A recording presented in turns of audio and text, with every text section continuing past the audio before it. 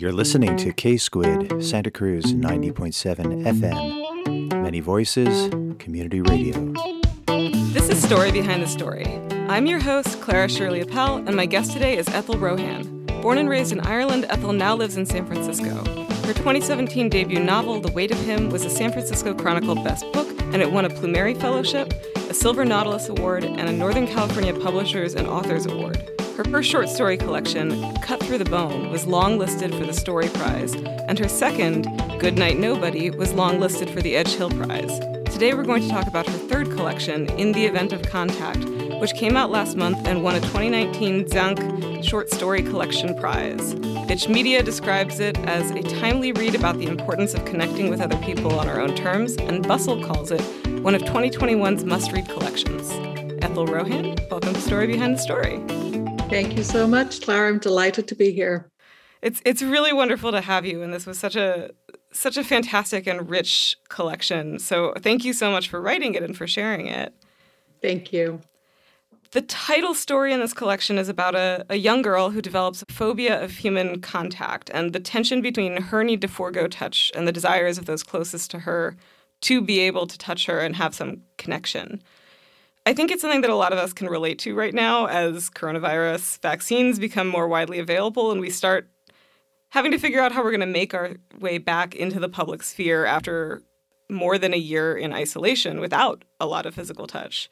Right. So I wanted to ask you about the inspiration for this story and what you were hoping to explore through it. And then I guess also, we'll start there. What inspired this story? That's great. I would say that its origins go back many years. So obviously I had no idea of the pandemic or, the coincidence of the timing of this book coming out right now with themes and a title that do sort of conjure everything pandemic related.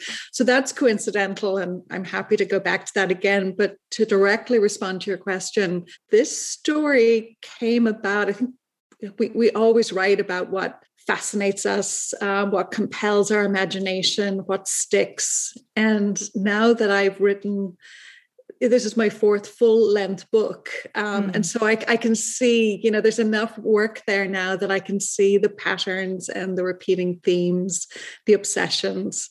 And I'm really obsessed with this idea of boundaries and trespass, and the main character having this phobia, hapaphobia, which is extreme fear of human touch. I think that origins goes back like much of what, I fixate on, and that goes back to my childhood. I was raised in Dublin, Ireland, and my parents, my dad in particular, was quite eccentric.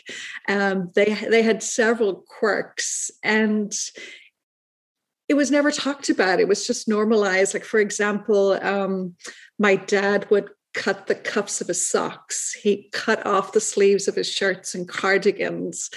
He always, regardless of like the brutal Irish weather, he always traveled, he always drove with the car window rolled down, not fully, but, in freezing Irish rainstorms. And that I think was linked to claustrophobia, which again was never discussed. And my mother had something similar in that she could never bear anything around her throat. So, she always wore V-necks. She would never wear a necklace. She would break out in rashes, if jewelry was anything but gold or silver. And, we're from a Dublin North Side working class family. So she didn't get to wear a lot of jewelry. So those type of things, like those oddities, I think stick with me. And I have my own phobias. I actually also am claustrophobic and I'm terrified of driving on the freeway. So much of my fear, I suffer from anxiety. It's about, control, what I can and can't control. And obviously in life, there's so much that we can't. And this idea of triplets, I have twin sisters. Yes, I wanted to ask you about the triplets because so many books do explore twin relationships, but triplets is not that common in That's stories. right. That's right. And I think I identified or, I gravitated toward the triplets because I am the older sister. My twin sisters are 3 years younger, and we were very much, I'm from a family of 6 children. So 3 boys, 3 girls, and the 3 girls very much forged this triangular relationship. In some ways, there was a split gender-wise between, the siblings, and we very much aligned by basically being the girls of the family, and we bonded together. And so I'm fascinated by the number three. And in storytelling, it's a great right, the rule of three. Absolutely. And also with three in a relationship, which I'm fascinated by people, characters, and relationships, there tends to be tension. We're sort of programmed to pair. And so this idea of, twins having this cemented bond that we're all quite familiar with, I just have a lot of fun. Might sound odd because it's a story that deals with dark themes, but I enjoyed exploring the dynamics between the three sisters and the various tensions and the shifting of the power dynamics between them and the alliances. Shows like Survivor that are so popular, it is this idea of, forming alliances, and that, right. Alone, it's so difficult alone to succeed, and connection and all of that. So in many ways, it's the perfect story to kick off the collection, in that it really is the umbrella themes for the entire 14 stories. It's interesting. I mean, those two things in combination, right? This obsession with boundaries, or this interest in boundaries, and the shifting power dynamics in this triplet relationship. So much of that has to do with one sister's ability or inability to respect the boundaries of the other. Absolutely. And that shifts, and I think for the protagonist, who is really obsessed with the sister that she cannot touch, it's gone beyond yearning to touch her. It's at a point of where she's trying to force control of that situation and insert herself in a physical way with her sister that her sister does not want. So it's about consent as well. I was just really fascinated to journey along with the protagonist and see, would she come to that realization? And she does. She realizes at a point late in the story that she's not going to get her way and shouldn't get her way. And the split is irredeemable. It's not going to be resolved. And she has that realization. And it's the idea that, she's forever changed by that epiphany, if you will. And there's a fracture there, that's heartbreaking, but it is true and real. And, I imagine those sisters going on, and they still have so much growth. They still have so much to learn about boundaries and control. And I mean, I think that's a common theme that you see in a lot of the twin fiction, right? Is this sort of difficulty of separating yourself from the other. And because this one sister, Ruth, has this extreme phobia of touch, it sort of forces that separation at a point, I think, well earlier in the triplets' development than is typical. Right. And you, as you said, the issue of dominance, with twins, it's they have done all sorts of studies, and it's a fact that, one twin will dominate. And that's just something I think that happens. And that's why the separation of the self is so important, to have your own agency and to become a fully realized person, and to then sort of negotiate the contract between both of you with issues of dominance.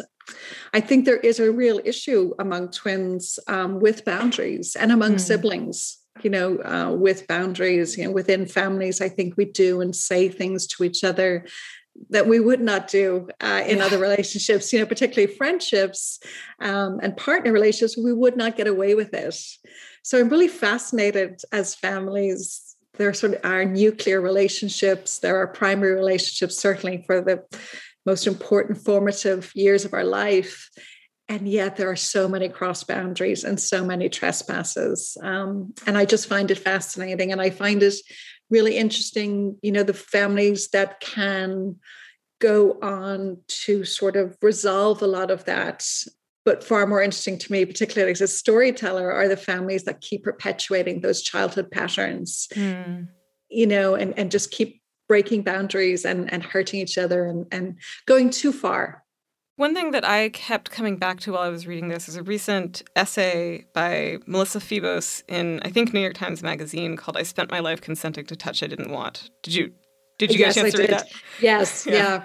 Brilliant. Well, so just for the listeners who may have not, in it, Phoebos describes the myriad ways that she's given into bodily experiences and touches that she didn't want, either out of fear for her own safety, to feel control in a situation where she doesn't have any, or maybe to make somebody else happy. So, yeah, I was curious how you thought of that and if you have looked back at this story through that lens at all. Absolutely, because I think another point is this idea of being, the good girl, the nice girl, that we're so conditioned as girls and women, this facade of politeness, kiss your uncle, hug your aunt, this kind of thing. And that we allow no agency for the child, no choice for the child, sort of. And we're very, as a society, and it's true of, my Irish culture here, I think it's fair to say it's quite universal, this idea that, girls must be pleasing. We don't like children that aren't warm and fuzzy. We don't like children that don't smile, that don't, this type of thing. So the smiling, obliging, and of course, those prescriptions are very, very helpful to patriarchy because they allow it to persist and allow it to persist at the levels of power that they do. I was raised to be a good girl. I was raised to be a nice girl. I was raised to smile, to be polite. And I have suffered so many trespasses in my youth that I would not, had I been even exposed to the idea that I could say no, that I could say F you, this type of thing. And that they were ideas that I wasn't even exposed to, that I had that agency, that I had the power, that I had that right, to say, this is my body. And, this is what I do and don't want you to do to it. And this is what I do and don't want to do with it. So I hope that's something that comes through in my work because I feel it deeply. I feel the rights and the beauty of the female body, the woman's body. But I also feel so much grief and anger as regards trauma. And you mentioned, male power and male violence. Yeah, they touch me deeply, both personally and as a storyteller and just as a citizen, a woman. And you dedicated this book to survivors. Yeah. Well, I myself am a survivor of childhood sexual abuse by a friend of my parents who, to this day is sort of in familiar lore is still hailed as like this great guy, and he was lovely and this, and I didn't speak up then. I haven't spoken out since because he's passed away, and I don't feel there's anything to be gained. I think I would just be causing pain for the family he's left behind. So it gets really complicated. I find even I think I'm a strong, powerful woman, but I've had to work really, really hard to get to this place. And like I said, I just was not exposed as a child to the type of, philosophies that of female woman empowerment. It was again, just the be nice, be good, play your part, children are seen, not heard, all of those type of ideologies. And so I'm now at a point where I identify as a survivor, but I'm a little frustrated by that, in that I feel we need to have language beyond that, because I feel like I'm more of a survivor. Warrior might be a step too far, but the trauma is horrific. And, even as much as I spent many, many years with my mind denying that truth, my body let me know just how much I had suffered and how much work I had to do. And in particular, becoming a mother and giving, birth to my first daughter and having really, really traumatic responses to her tiny, tiny body and my touch of her body. I really realized how traumatized I'd been, how wounded I still was, even though I was highly functioning and had not yet been diagnosed with, severe anxiety or PTSD. I went on to have suicidal ideation, depression. At that point, I was still this super achiever, looking for validation, being the superwoman, I could do it all, I'm fine. It wasn't really that big a deal, which is another message that women are taught to pontificate. It's like this idea of, oh, it wasn't that bad, get on with it. That was in the past, all of that type of thing. So I dedicated the book to survivors, and I tried in the stories to offer a range of the ways that we survive and the ways we are wounded, because there are so many microaggressions. There are so many tiny moments of violation and violence that cumulatively are very, very damaging. So it's not something as huge as my personal experience that sort of chips away at womanhood. And I wanted to try and convey that. And I also wanted to try and represent, people who are injured in ways that might seem surprising, so that people might think and talk about the subject. They might be able to access it. Because I think that's one of the big issues we have as a society and culture is we don't talk about this stuff. We look away from it. And as long as we keep looking away from it, it's going to persist at the levels it does. And the stats are horrific, and we somehow normalize them. Yeah, yeah. It's interesting to me, in part, hearing you talk about the way that your body told you that these experiences affected you, the way that Ruth's refusal to give into these things is in her body, and I think so many of your characters in these stories, and I think in your other fiction as well, are very deeply embodied, right? Like there's a physicality to them, and their sort of spatial relationships to other people are a big part of what drives them, and major sources of conflict.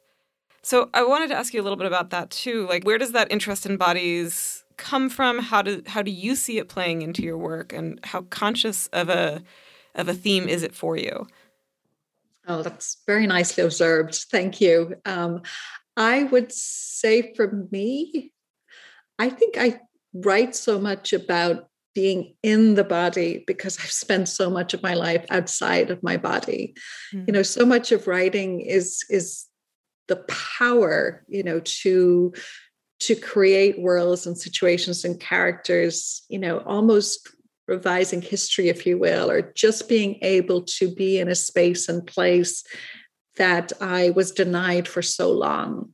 And I think our bodies are these huge sources of information for us. We're in constant conversation and unfortunately often conflict with our own bodies.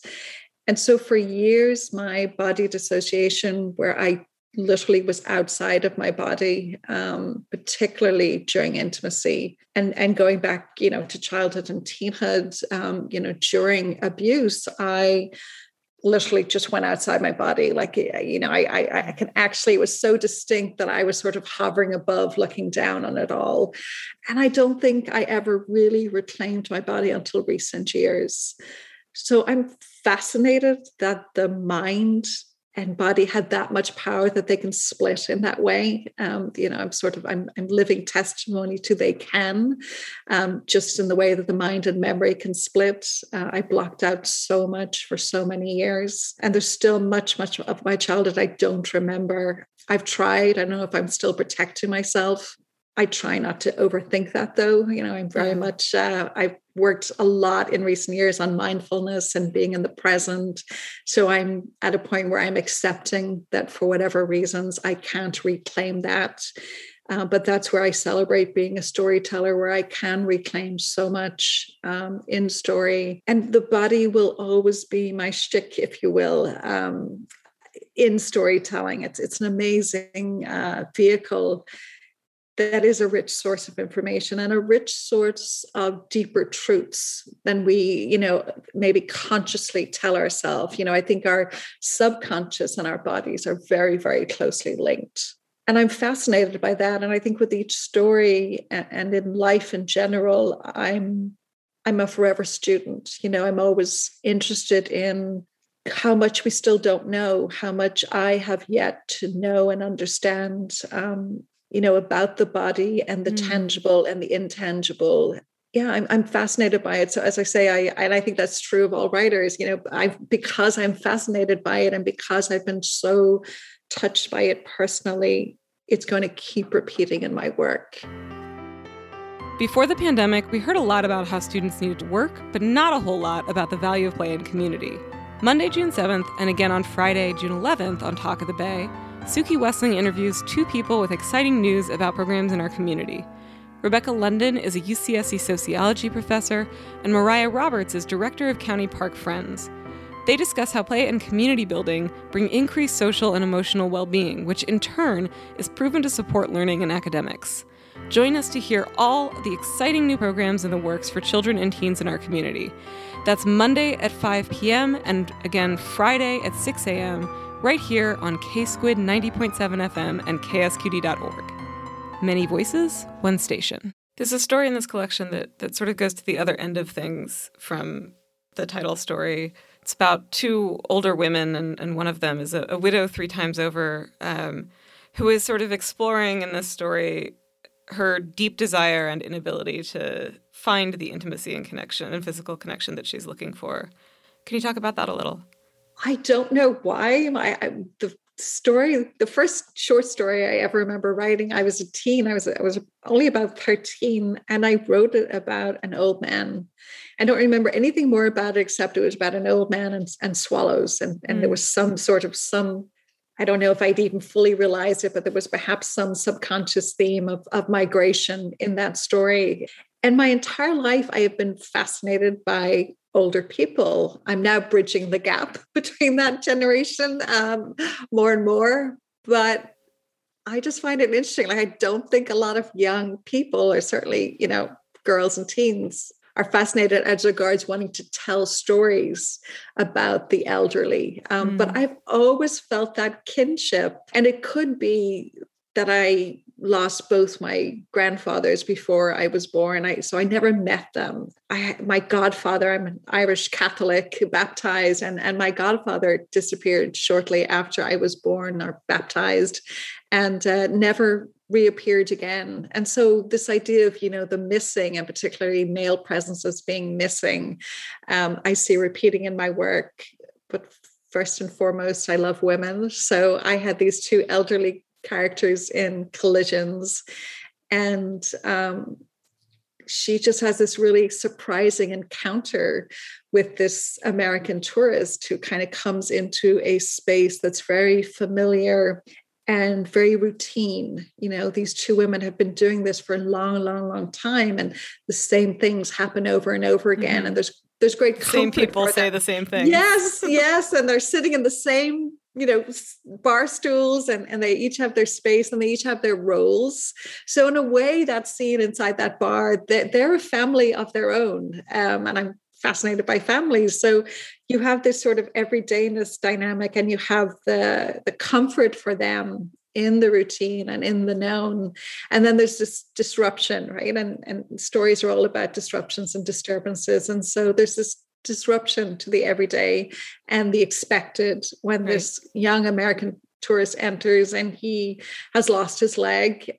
And this encounter has a profound effect on her. And it's also that backdrop of the news reports of the two moons, and the moons had collided, and we now have our lone moon. So this is sort of the perfect storm, if you will, of these tiny moments that all came together to have a profound effect on her. And I love that story. I just love that, because I felt like I knew them intimately. I just felt like I knew that place and that space and those dynamics. I wanted to gift all of them with this surprise guest who brings in something unexpected. And I believe, I think about the characters after the story ends, and the protagonist will be forever, imprinted by that encounter in the best possible way, that she was sort of saluted and she was recognized as a survivor, when he raises his glass to her. And this idea that he says, it's extraordinary that two moons didn't destroy each other when they collided. But in fact, they solidified as one. And this idea of we're also survivors. And for her to have never felt that acknowledgement. And as I'm saying it out loud now, I wasn't conscious of that, but I think there's some part of me that, still both yearns and also in a defiant way, wants that acknowledgement by whom I'm not sure, maybe just by society as a whole, that I have survived, but I should never have been violated in that way in the first place. And I would encourage society to really think about complicity and how we don't talk about these things, and how going back to Phoebus's essay, these messages, very powerful messages we get, both, outright spoken and subtly forced on us, that's all complicity that allows,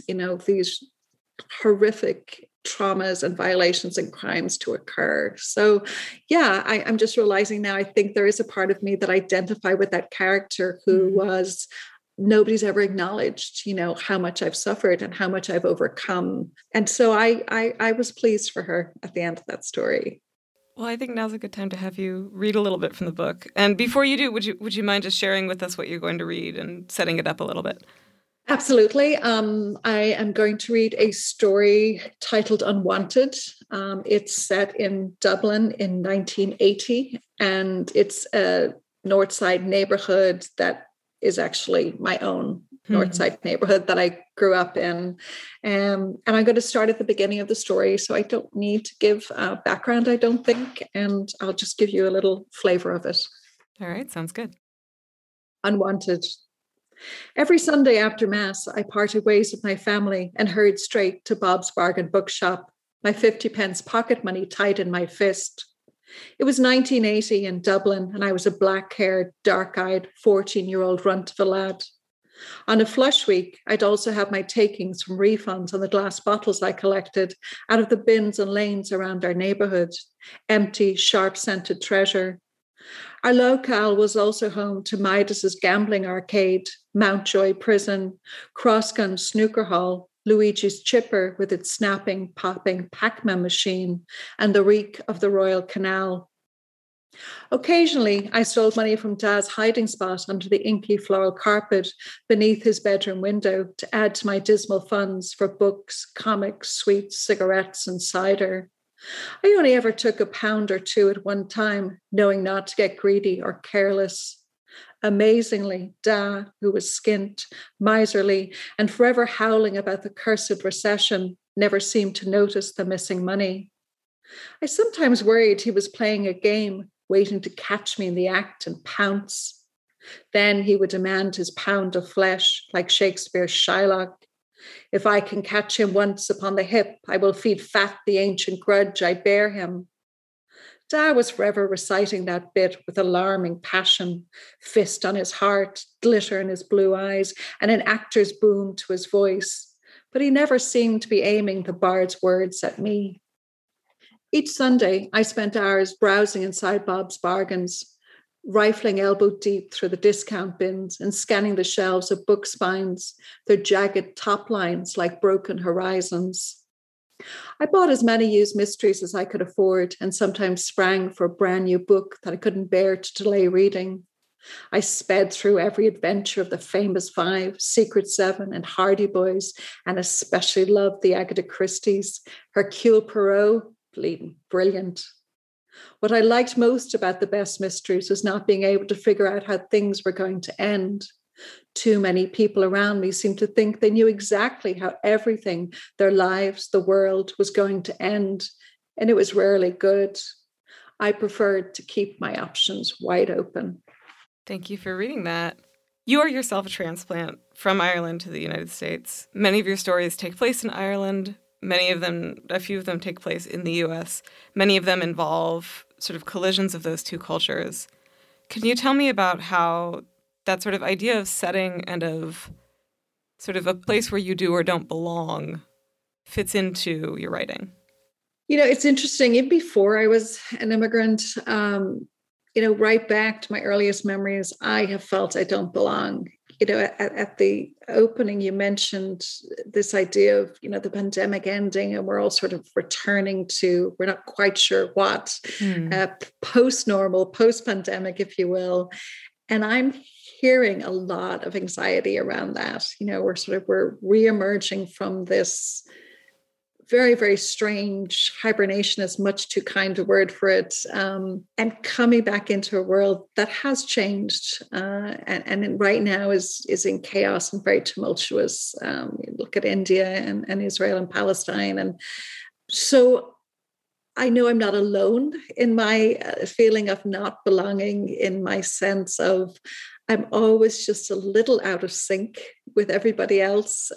And in thinking about these stories and their themes, I realize it's not even so much belonging for me personally. It goes deeper to, and for some of my characters, it goes this deep, this idea of, I'm not accepted and I'm not acceptable. And as a girl, the first sort of big issue for me with that and around that was my voice, my accent. It was questioned, where are you from? And when I would say I'm from Phibsborough, which is my neighborhood, it was, don't sound like you're from Phibsborough, because the accent, tended to be a little hard. And I had this sort of very soft, what they called posh voice. And you sound English, you don't. And so I've that has sort of haunted me, kind of chased me my whole life, that I don't sound the way I'm expected to. And again, it gets back to these expectations on women and on people in general, with regard to class. I don't sound the way I should. I don't sound the way I'm expected to. And when I go back to Ireland now, you have such an American accent, commas here, you don't sound that Irish, or, oh, you've lost your Irish accent, this type of thing. And none of that's ever intentional. And yet I feel the perception is that it is, that I'm making an active choice to kind of discard or take on accents. And you add to that this layer that I have, which I'm so frustrated by, but what can I do? I'm a mimic. So, if I'm speaking to somebody from Scotland in 15 minutes, I'm now adopting this, unconsciously doing it, not wanting to do it. It's something I do. I think those things are related, though, right? Like that feeling of not belonging or being in some kind of liminal space. I think it drives us to adapt more, to try to very quickly connect in whatever circumstance we're in with whoever we're faced with. Absolutely. And again, my thinking is shifting in that way, that I'm now thinking more, how do I embrace this? How would we be were we not compelled to connect, driven to connect? I think life would be unbearable, because, if we were content to be solitary, if it was enough to be solitary, imagine what the world would be. Because now, even with this compulsion to be connected, there is so much disconnection. There is so much disharmony. There are so many fractures and utter voids, and that is even though we're programmed to connect and to be community. So I am grateful, definitely, for that need to connect. And it is something that I'm embracing more and more. And in a previous interview, one of the questions posed, or an observation made, was that perhaps particularly as a storyteller, I might feel this need or this state of being on the outside of things, because that's necessary for me to witness, for me to record, to be the observer. Absolutely. So again, that was, and you think, well, weren't you aware of that? And it's like, sometimes you just need to hear things in a certain way at a certain point in your life. And that was a really very recent but profound moment for me. And I thought, I think I'm feeling more and more toward embracing, what I previously considered to be flaws or failings on my behalf. I say, well, what, instead of my feeling like there's something so wrong with me, I can't connect, what if I think, why don't I embrace the fact that I sometimes have difficulty connecting, and not let it be a source of anxiety, but something that I can sort of gently explore and find, the joy in it, and find the opportunity for creativity in it. And that is that, yes, I get to observe. And I hope that my observations contribute, toward in my stories, generating empathy, generating perspective, and particularly around subject matter, as we've covered, that unfortunately feels almost passé, like, oh, we don't want to hear any more about childhood sexual abuse, this type of thinking, but it's not going away. We have to address it. We can't change it until we address it. So I'm also somebody who I think has felt frequently like I don't exactly belong, or I don't exactly fit in. And one thing that I have thought about it recently, I think a lot about what fitting in looks like in different communities. I'm a patrilineal Jew, so in the Jewish community, right, like there are things that I can't do anything about that cause me not to fully fit in. I am a bisexual woman who is married to a man, so I fit neither the expectations of the straight community nor of the queer community fully.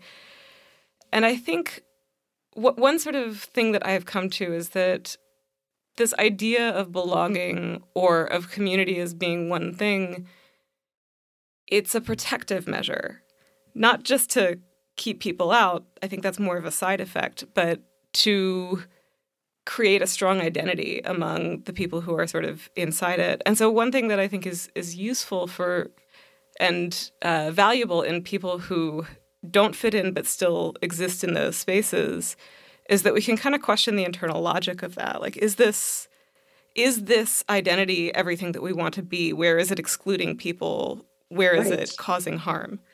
Absolutely. Absolutely. Yeah. That idea of exclusion is so important. And when you said, I don't fit because I don't meet the expectations, it's the expectations are the issue. It's the expectations that need to change and broaden, or maybe not exist at all. I am very optimistic about where we're going as a society, despite so much horror right now and so much recent horror.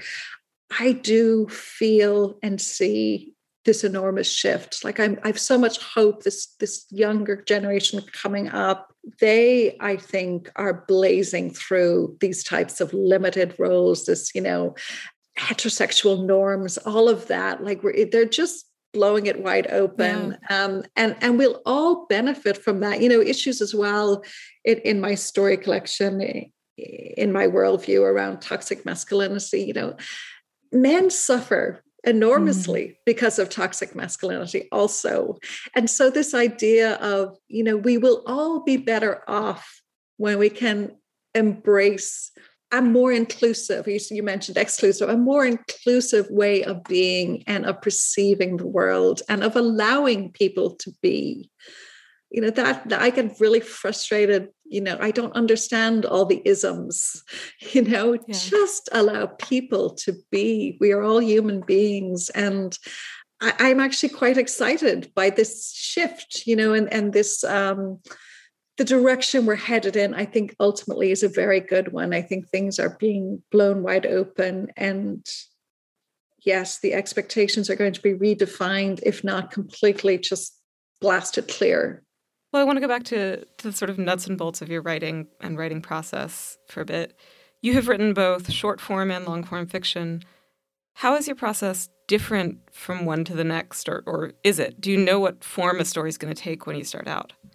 Yeah, I don't plot or plan. I am very much kind of, I start with a spark. There's some kernel that gets me to the page, and sort of, I know a new work is coming.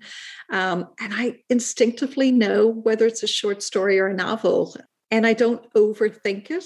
I, again, just kind of go, I used to go word by word. Now I sort of sit and ruminate, and I actually almost get into a trance-like state where I, play out the scenes in my mind. And that just makes for a much more enjoyable, flowing process when I'm less looking at the blank page and filling words, as opposed to going to the blank page to fill it with scenes.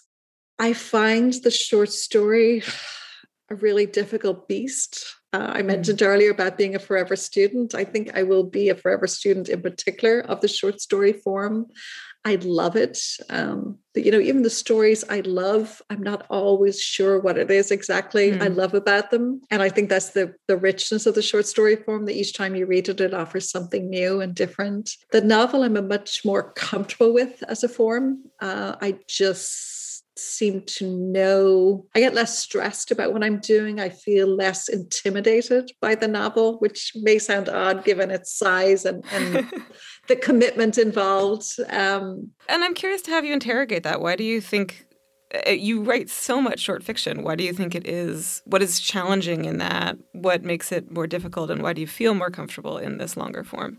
I think it probably gets back to the imposter syndrome. I have less of a sense of I know what I'm doing, and more a sense with the short story of working through like this spiritual channel. I get to a point after much revision where things start to click into place, and I have this sense of the story was there all along. It's just waiting for me to find it, and it feels.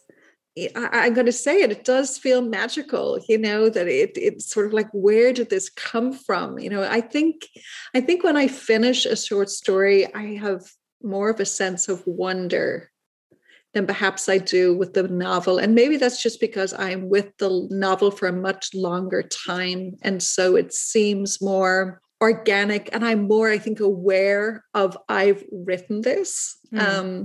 Whereas it was interesting, even, right down to the final sort of proofread in the event of Contact, I did have some moments where did I write this? Like, who wrote this? Like it was almost like you just realize what an altered state you are in when you're writing at a really deep level, where you're so inside the world and the characters, and it's surreal. It is a surreal experience. And then to get from the creating and the conjuring to that sense of I have a finished story, that also feels surreal. It's like, where did this come from?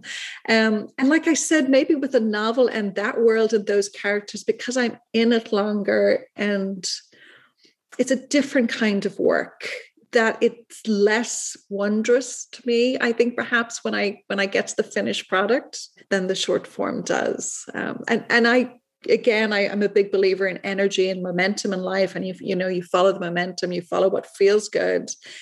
And for whatever reason, I tend to have a lot more success with my short stories than I do the novel. I just said the other night that I have, I believe, 5, if not 6 novel manuscripts. And, I'm hopeful that at least some of them will enter the world as books, and that readers will get to access them. But I don't know. It's just a much slower, grueling process, novel-wise and publication. And the short story form I seem to have more success with, which again is interesting because, certainly as regards publishing, there's this preconception that short story collections are not as popular, don't sell as well, that type of thing. So the odds are stacked against you getting a short story, and certainly a short story collection published, and I'm sort of three for one right now with Here my ratio. Defying expectations once again. I don't know about that, but I'll take the lucky breaks when I can get them, believe me. Join KSQD Thursdays at 5 p.m. for Pastures of Plenty, a 4-part series on the history of farm labor and immigration in California as seen through the eyes of the workers. This week's episode looks at the European immigrants who came to work the fields of California, including Santa Cruz County. The Great Depression of the 1930s saw bloody labor battles across the state as workers began to demand their rights. We also hear about the deportation of nearly 400,000 Mexicans and American citizens of Mexican descent. You probably haven't heard this chapter of our history. This powerful story airs Thursday afternoon from 5 to 6, right here on KSQD 90.7 FM and ksqd.org. Many voices, one station. Well, so let's talk a little bit about structure in short fiction, especially if it's not planned for you. I'm kind of interested in how you develop that structure, and especially endings. Endings are so hard. How do you know what needs to happen? How do you know when it's ready to end?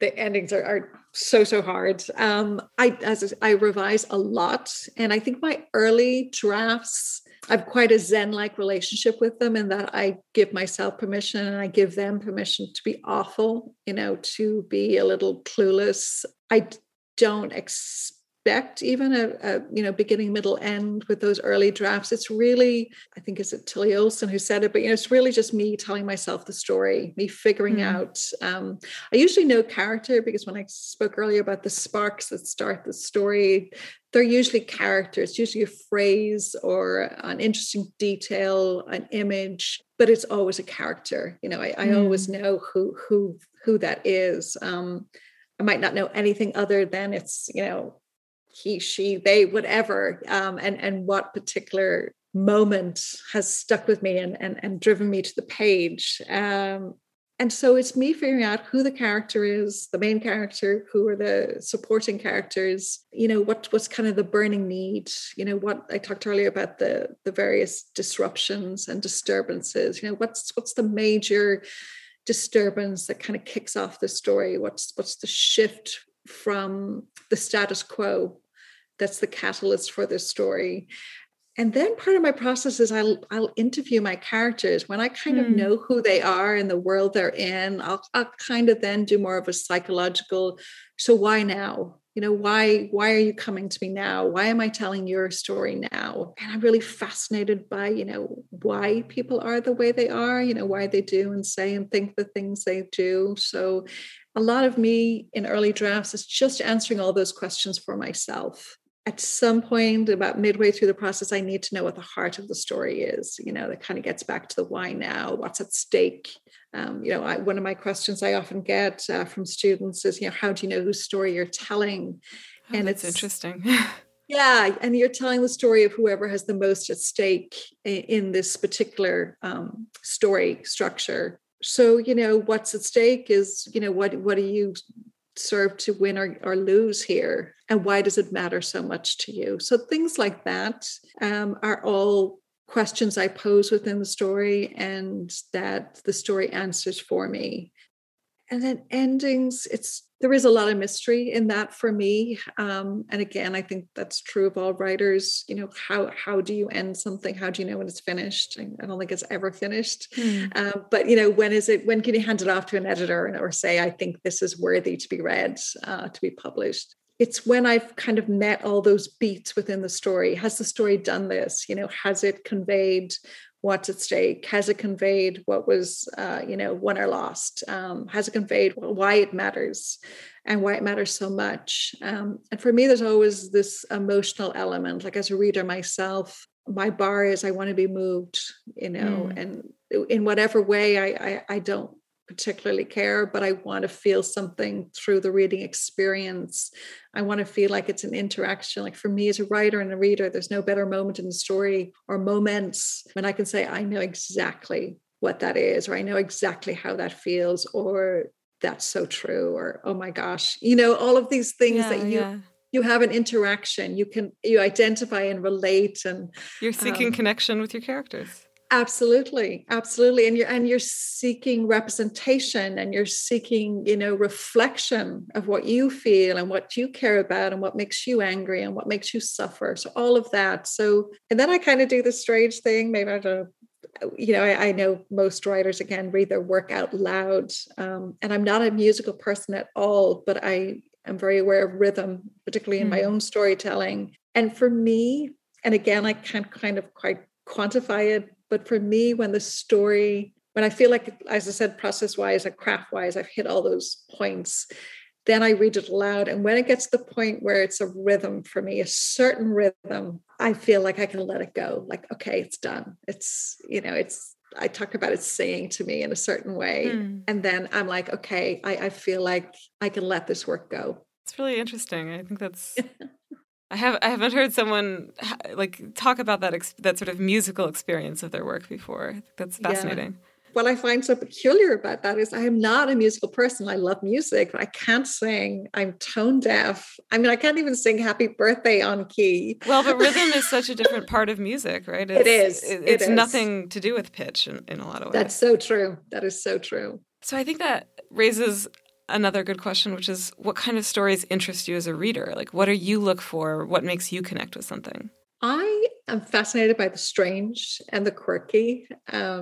in my MFA program, one of our distinguished visiting writers was Victor Laval. And, he said, just be interesting, for God's sake, please be interesting. And as a reader and as a writer, that again is sort of my goal. The stranger, the better, like not quite veering into absurdism, but like the quirkiness of like Flannery O'Connor or, Elizabeth Strout in the peculiarities and eccentricities of her characters. Olive Kitteridge is just like the quintessential complex character who's both quirky and yet you identify with and is wonderfully unlikable, but also very relatable. Things like that, that's what I get off on, if you will, when I'm reading. And that's what I hope to do in my own writing. I love suspense. I love tension. I love twisting expectations. And again, even with what I mentioned earlier with my various obsessions and fascinations, and I don't read with that in mind and I don't write with that in mind. I read a lot and I'll gravitate towards whatever's recommended. I also, make a particular point of supporting my fellow authors and a goal I've set for myself, certainly in recent years and more so going forward, is to be more, diverse and inclusive in my reading material. Who are you reading these days? I'm reading a lot of memoir. I'm just finishing up a memoir by author Gina Trossi called The Angle of Flickering Light. And that's beautiful. And for me, that bar of being moved and just being amazed by humanity, the worst of it and the best of it. And again, what we can overcome. It's just a really moving story of, surviving a very dysfunctional family, a lot of shame and guilt and really damaging messaging, and going on to lose ourselves in addiction, which is, another area that I identify with, and, the escapism of that. I have a friend who said, drugs are for people who can't do life or alcohol, whatever else. It's so true. You can't do the wounds of life. And this is, a sort of a numbing way to divert and block out. So a lot of memoir. Jennifer Burney's The Other Mothers, also another great read of 2021, just about to start, which is getting rave reviews. I'm a member of the Writers' Grotto here in San Francisco, and debut novel from Jenny Bittner, Here's a Game We Could Play, which is a bisexual love story. And the tagline is just brilliant. It's a bisexual love story about librarians and poisoning. Oh, that sounds great. I know, absolutely. Recently read another great short story collection from my fellow compatriot and Irish woman, Louise Kennedy, called The End of the World is a Cul-de-sac. And just great. And again, kind of, women-centered stories, women-centered issues, and just that use of like the gritty, finding the beauty in those wounds, finding the beauty in trauma, because that's the fine line I walk too with a lot of my characters, like who come to me, my women characters who come to me as wounded. Like, it's interesting to me, one of the stories in the collection that was the most difficult and painful and really, close to the bone for me was Blue Hot, about, the teenage girl who's in two major toxic relationships with her mother and with her boyfriend. So far, nobody has raised that at all. Like, it has not come up in any interview. And I find that interesting. And maybe again, it's that the reader, obviously it's not such a hot story for the reader, but for me, it came from such a wounded place and was so difficult to write. And I wonder again, is it part of the not looking at, the awkwardness of, well, that's a difficult story to talk about, so we won't go there, It's easier to talk about the metaphors. Exactly. Yeah, as I say that, I gravitate towards that because Louise Kennedy does it too, like just this twisting of violence and that it exists, and it exists in huge ways. And art reflects life and is representative of life and our experiences. And who has not experienced violence in one form or another. So I admire Louise Kennedy. I admire all writers who can navigate that. As I said, I have this issue with my women characters coming to me wounded and wanting to, honor their story, honor their dignity, honor their strength and resilience, while also not representing and acknowledging their wounds. Yeah. That a woman is strong and perhaps stronger because of her wounds. I know that's true for me. This idea of the broken bone coming back stronger. I now feel like a very empowered woman. As I mentioned earlier, it took a lot of journeying, and as horrific as some of my experiences have been and my trauma has been, it has made me who I am today. And, I'm at a point in my journey now where I can embrace who I am today and I can love who I am today. So it's how do you show all that complexity, in storytelling? It's a huge task, and yet we have to try. And that's something I feel very strongly about. Well, Ethel Rohan, thank you for joining me today. Thank you so much, Clara. You can learn more about Ethel at her website, ethelrohan.com, or you can buy a copy of In the Event of Contact at your local bookstore. Catch Story Behind the Story the first Friday of every month from 5 to 6 p.m. on KSQD 90.7 FM or on ksqd.org. To share your thoughts on this or other shows, drop me a line at clara@ksquid.org. The Story Behind the Story is produced for KSQD 90.7 FM by me, Clara Shirley Appel. Our sound engineer is Lanier Sammons. He also wrote our theme. Join me next month for a conversation with writer and game designer Stephen Grenade, whose interactive fiction explores the relationship between memory, physicality, and reality.